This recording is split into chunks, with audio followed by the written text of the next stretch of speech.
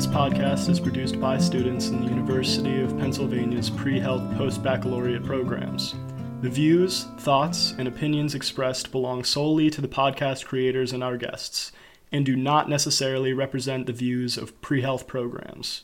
To find out how the University of Pennsylvania can help prepare you for health professional school, visit upenn.edu/prehealth.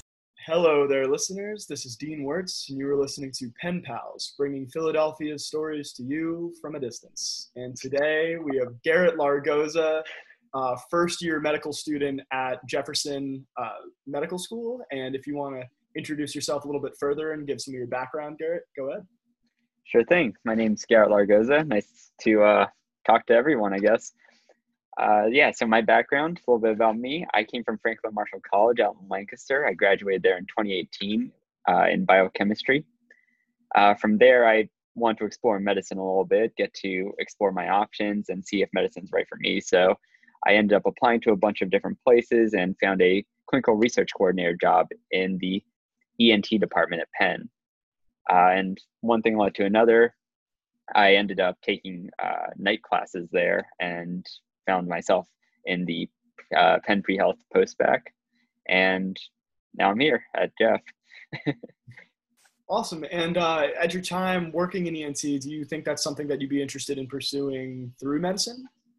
Very much so. So my plan for medical school was to prepare myself for the things that interest me the most, and those things also happen to be the more competitive things, as you can expect. But that should not hold you back from what you actually want to pursue. So for instance, I'm interested in orthopedics, ENT, and cardiothoracic surgery because those are the things that I've already been exposed to.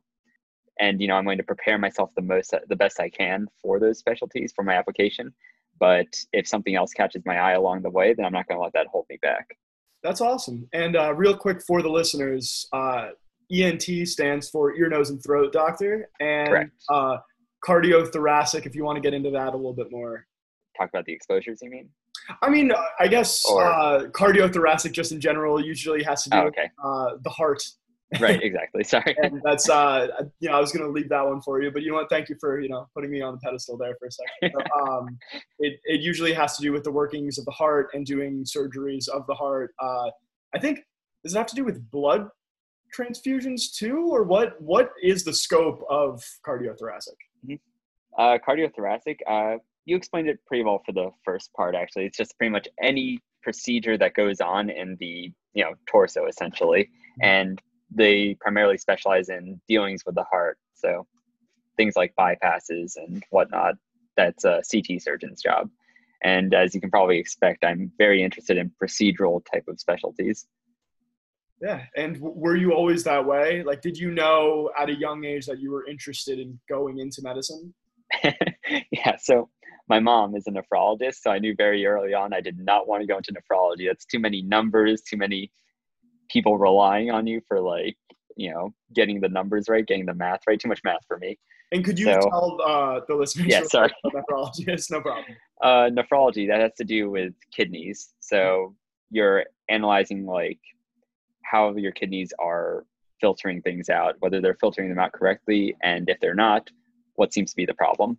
And the kidneys are really essential for a lot of your body's functions. So you'll have a lot of interdisciplinary communication with other people. So before you go into surgery, for instance, typically you'll talk to a nephrologist to see if their kidneys are good enough for surgery. Awesome. And real quick, when you say the competitive fields, to my understanding, usually has to do with the lifestyle that they permit and the amount of money that you make out of getting out of medical school. If you want to talk a little bit about that as well. Right. That's typically people's first thoughts. So when you say competitive specialties, people will think of orthopedics, plastic surgery, dermatology, because they have this type of, I guess you could say, cushy lifestyle. I'm not sure if that's really how I would put it, but what I would say is that it's something that takes a lot of passion for. And, it's not really something based on, I don't think money should ever be the factor in it, they're competitive because a lot of people really want this particular lifestyle, for instance. And you have a lot of people applying, a lot of very qualified people applying for it. They are very involved in research. They're very involved in even things like social media presence. I heard that like they're going to be checking your Twitter accounts now to see if you're active. So, just a bunch of small things. That's awesome. And do you think that, what do you have going back to your inspiration in medicine, your mom being in nephrology? Do you have any like funny experiences with growing up of like, oh, this is pretty cool. Like, oh, someone got a cut. Let me put a Band-Aid on there. Wow, my life has changed. Well, I think I knew I wanted to go into medicine for just a bunch of different reasons. Just the idea, the science, everything was very cool. And I love working with people, working with my hands, and the general feeling of seeing people get better because of something you had involvement in is really cool. A defining moment was probably when I was on an airplane with my parents. I forget where we were going. I think it was like a Greece family vacation or something. And we actually there was an emergency on the flight, and they asked if there was a doctor on board, and my mom was able to help someone who was very anemic. And, it really owes to the power of how doctors have the power to bring planes down, in a good sense of the word, I guess. So that was one thing, but I would say like the thing that sort of deters me from nephrology is just like, man, it's all those numbers. I've been with my mom to a bunch of the dialysis clinics that she runs. Dialysis is, where they use a machine to help filter your blood for you in the events that your kidney is failing. And it's just, I don't know if that's like the kind of environment I see myself working in. Got it. Thank you for also explaining what dialysis is right off the bat. We're learning. Yeah, I'm picking up on it. Amazing. And taking a step back for a minute, just talking about that kind of application process and figuring out how to get into medical school. I mean, what was it like? Oh man, I feel like it's a completely different thing now. So I'm not sure how much I can speak to this year's applicants or even next year's applicants, but I'm not going to sugarcoat it, just to talk about the things that other people have probably told you guys a bunch of times. Your GPA, your extracurriculars, your MCAT, these are all definitely factors, right? But they're not going to make or break your application. And do not let these things get in the way of your actual passions. For me, my passion was in fitness and endurance events. So I'm a triathlete and marathon runner. And I talked a lot about those in my personal statement. And I really connected with my interviewer on triathlon. Primarily, he was like, can you really run or bike or swim 140.6 miles in a single day? And I was like, it's something people do. So I would say my advice there is to, if you have a passion, really try to find a way to explore that passion, see if you can use that to explore ways of helping people, show that you're a very people person, because when it comes down to it, they're not just going to look for 4.0, 528, like Nature publications and whatnot. They're looking for a well-rounded person who can handle stresses in medical school. And so far it seems to be very high. Yeah. That's awesome. Are you meeting people now or either online, or how is the setting for you? Are you completely online? Or are you going in for some classes? Yeah. So we started, when did we start? End of July 20th. And we had a 2-week period where, because we had people flying in from all over the country and whatnot, we had a 2-week quarantine. And so 0 in-person events for those 2 weeks. But afterwards, we had in-person clinical skills. So we would go in and do blood pressure and things like that, talk to a standardized patient, though there were always like those social distancing rules set in place. And we also have in-person for something called case-based learning. That is, for us, it's a group of 10 people, 6 feet apart now, and we're just discussing a hypothetical case, I suppose. That's but really other cool. than that, everything is just virtual and learning from Zoom or Blackboard. It's just kind of crazy. Yeah, I can imagine that's nuts. And are you finding that you're getting to know your student body well and seeing their passions and what they're doing there? And yeah, that's the thing. I wish I had a baseline for that. I'm sure I would get to know these people a lot better if it weren't just through a computer, but I've had the pleasure of speaking to some of us, meeting in very small groups outside of classes, and it's been really nice so far. You really get to meet some interesting people. Mhm. And they always say that once you are a medical school student, that's all you are. Do you agree with that? Do you think that you still have a chance to be Garrett? I really, really, really try to stick with the things I really enjoy. So, I like to keep up with running and, well, not so much swimming anymore because all the pools are closed, and biking and things like that. But I'm not gonna lie, it is hard to keep up with medical school and something that I guess would take up a lot of time usually that you would usually like to do. You still try to fit it in somehow, but I would say for the most part, I would agree with that. I think that running is a very interesting, choice of what makes Garrett because it, like you said, it's time, but it's also the peripheral time of getting enough sleep to be able to do it and eating Right. well enough to be able to do it. So you have those peripheral, not time wasters, but time. Exactly. You should never think of them as time wasters. Yeah. They're things that are going to make you a better person, like physically and, physically leads to mentally. You get a type of clarity from doing it all. It's just hard to fend off the guilt of, oh, I could be using this time running right now for studying. But it really is kind of interesting how after our first 2 weeks, I think, we could talk about blisters for hours. And, when I was running, I could think about, I have a blister on my foot right now. I wonder what's going on. And you really just connect all the dots. Does that help you when you're in your flow state mid-run to start thinking about blisters? Yeah, I think it did help me there because I sort of bullet pointed everything in my head. This is what's going on. And I go back home and then look it up. Is this what, am I correct? Were there any flaws? And it works out. And personally, I'm more into kind of drawing and doing kind of musical outlets and stuff like that. And I found that if you're able to do that and step away from your work, you're actually more effective in your work on coming back. Do you feel about that? I agree with that 100%. It's just, once again, the guilt of not using all my time for studying. It really, but no, you're right. I think you always come back with a clearer mind once you just take a step away from things. You got to pull yourself away and do the things that will help your mental wellness just overall. Mm-hmm.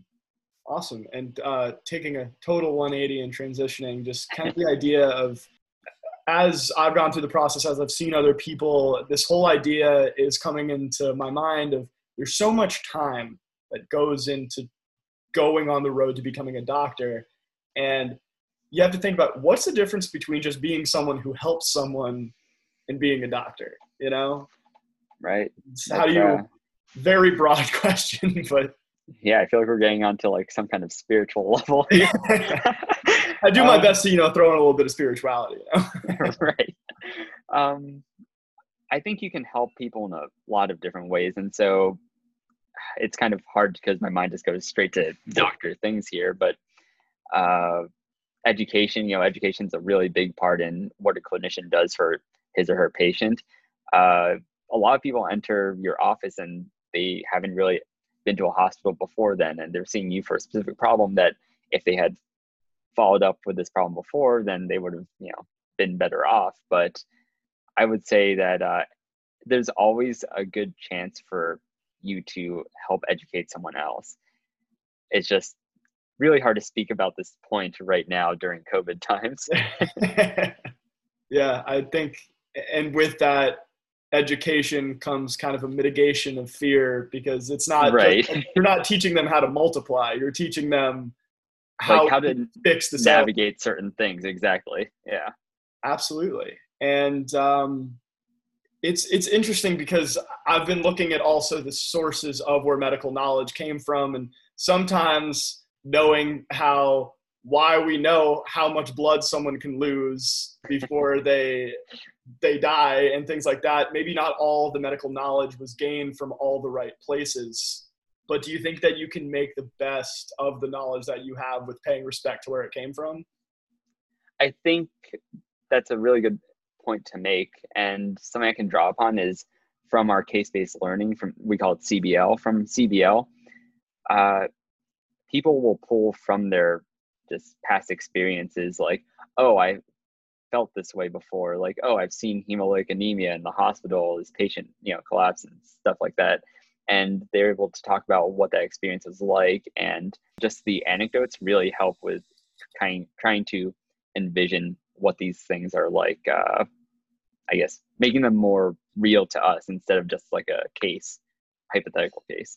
And now kind of going more into the person. I mean, because to me, the placebo is the craziest thing in medicine, because it can sometimes fix someone better than an actual cure, like a physical idea. And I think that we're going much more towards patient-based medicine than just symptomatic, like looking, this person has X, Y, and Z, therefore A, B, and C will fix them, instead of now looking at, okay, how does this person feel? What do they want to do?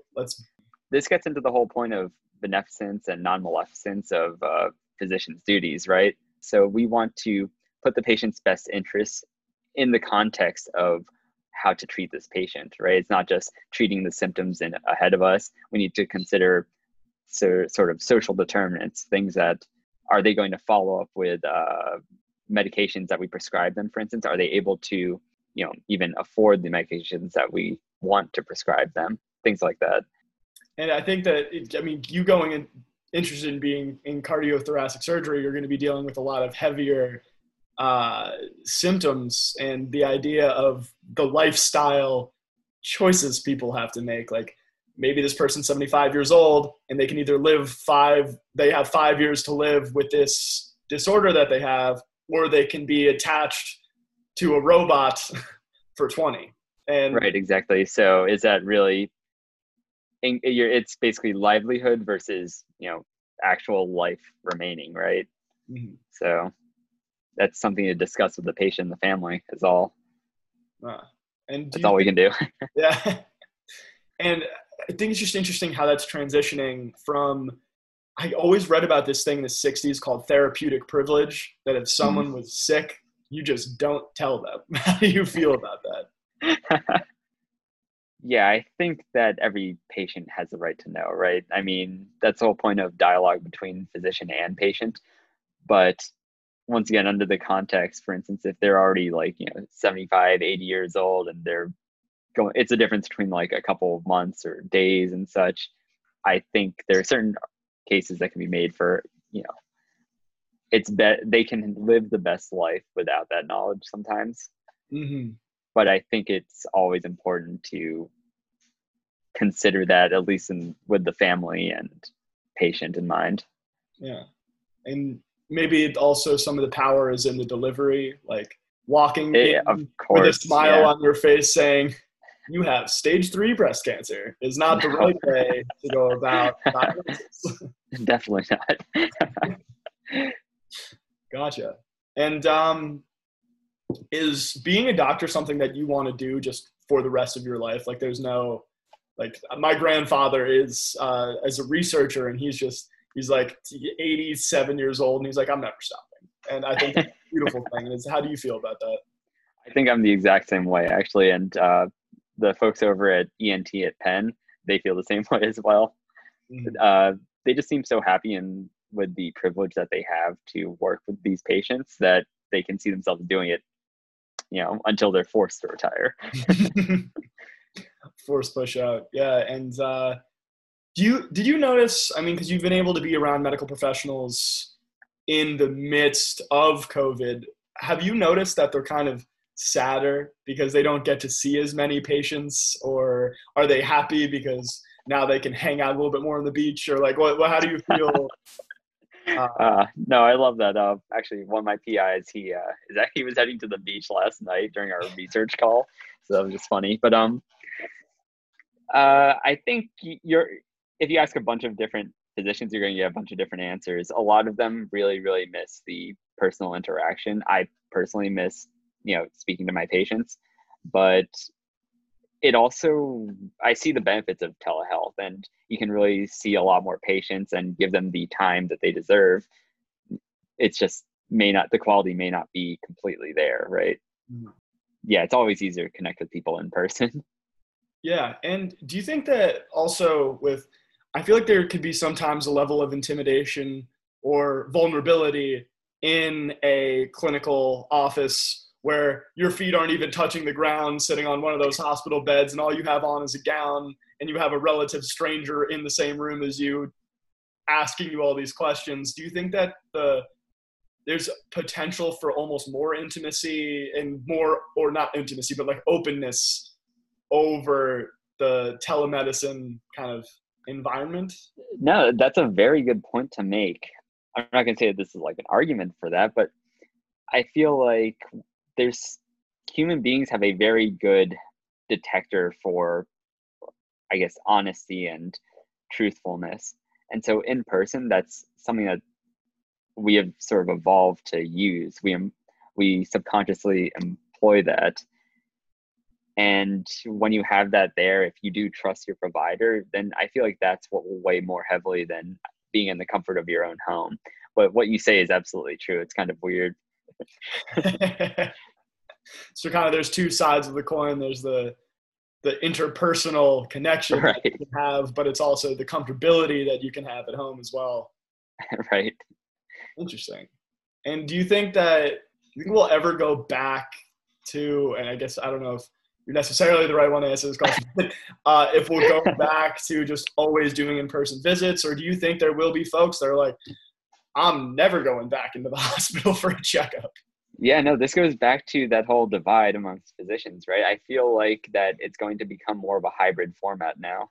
Mm-hmm. I'm sure the only thing that'll change is how the office visits are going to be billed. There's probably going to be like a new telehealth billing now. Mm-hmm. Yeah. And kind of an offshoot of that, I remember my microbiology teacher told me that right after the influenza outbreak stopped, people stopped spitting in the streets. Like no longer were people just spitting on the sidewalk like it was nobody's business. Then it really came to a halt because they were convinced that caused the spread of influenza.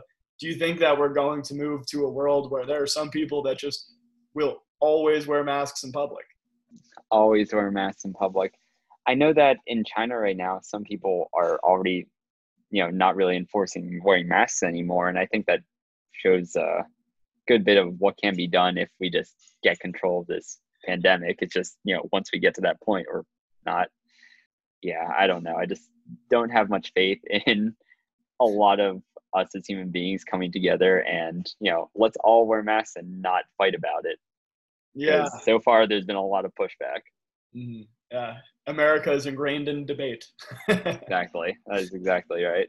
Yeah. So it's a blessing and a curse, especially in that territory.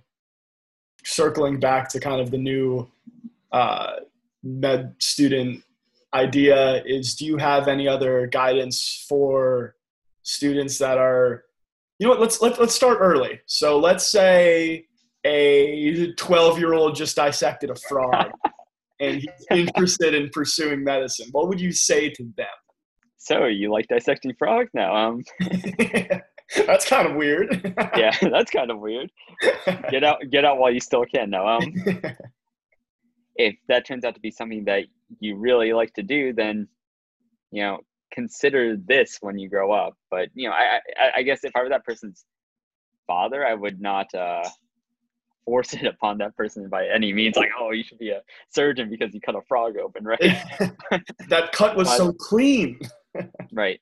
But I guess that said, a lot of it is up to a social support system, right?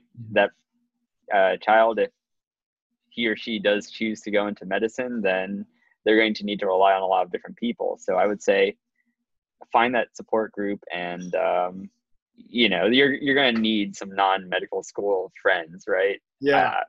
It's hard to find that balance though, but I actually have, this reminds me, I probably need to speak to my non-medical school friends now too, but going off on a tangent, I'm sorry. Oh yeah, no problem. But you're definitely in the camp of kind of like fostering over demanding. Yeah, I would say so. Mm-hmm. And you said something really interesting there that I think is a really important thing, especially with this kind of field of you really have to have the support of others. You can't just be like, I'm on top of the world. I am the master of my own destiny. And I think it's really important that you highlighted the support system. Let's move on to a 16-year-old in their honors chemistry class, made the greatest precipitate in class in their chemistry experiment. What would you say to them now that they're interested in medicine? Chemistry is a lie. It's not needed in medicine. Okay, it seems like you really know your stuff. It looks like you have a knack for, the hard sciences here. If you are considering medicine, we need problem solvers and people who are able to handle the heavy load that chemistry usually demands. So if you're considering it, keep going. Mm-hmm. Even if you don't do well, if you make a really bad precipitate, like I probably did a bunch of times, keep going. You work hard. You'll be able to get there. Perfect. And on that, how do you feel about people that just go, they're 18 years old, they're like, my name is Garrett, I'm going to be a doctor. Or versus people that are like, I am going to design purses and that's what's going to happen. And then 7 years down the road, they're like, the purse game is not for me. I want to go back and be a doctor. How do you feel about the kind of divergent convergent tracks? Yeah, that's really interesting. We have a lot of, we call them, traditional and non-traditional applicants. And it's really interesting to see. I actually think about now, it's like a generational gap, or maybe like just the difference of experiences over time. But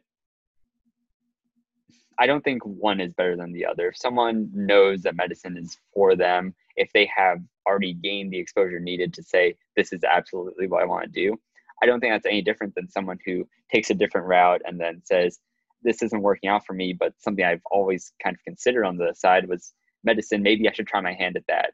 Because in the end, they both put in the hard work. They both see what is needed for a career in medicine. And when you get there, you're all the same. One is not better than the other. I like that. I like that conclusion. That's nice. Pretty much does it for all of my questions. But do you have anything else that you want to say to the general public? Good luck. No. But seriously, I'm sorry I can't really speak too much. All I can do is speculate as much as anyone else can as to what applications are like now or in the future. Like the other day, I heard that AMCAS rolled out these robotic interviews. I think that's very strange, and I'm assuming that you have to pay for those as well. Mm-hmm. But I think you will be very happy once you do get in. And the unfortunate thing that sort of blindsides most people is the hard work doesn't end once you get into medical school. It just begins. You're almost done starting when you get into I'm almost done starting. That's right. That's amazing. All right. Well, thank you very much, Garrett. I really appreciated the interview, and I'm sure the listeners will too. So thank you for having me. Thank you very much for joining us, both listeners and Garrett, and good luck.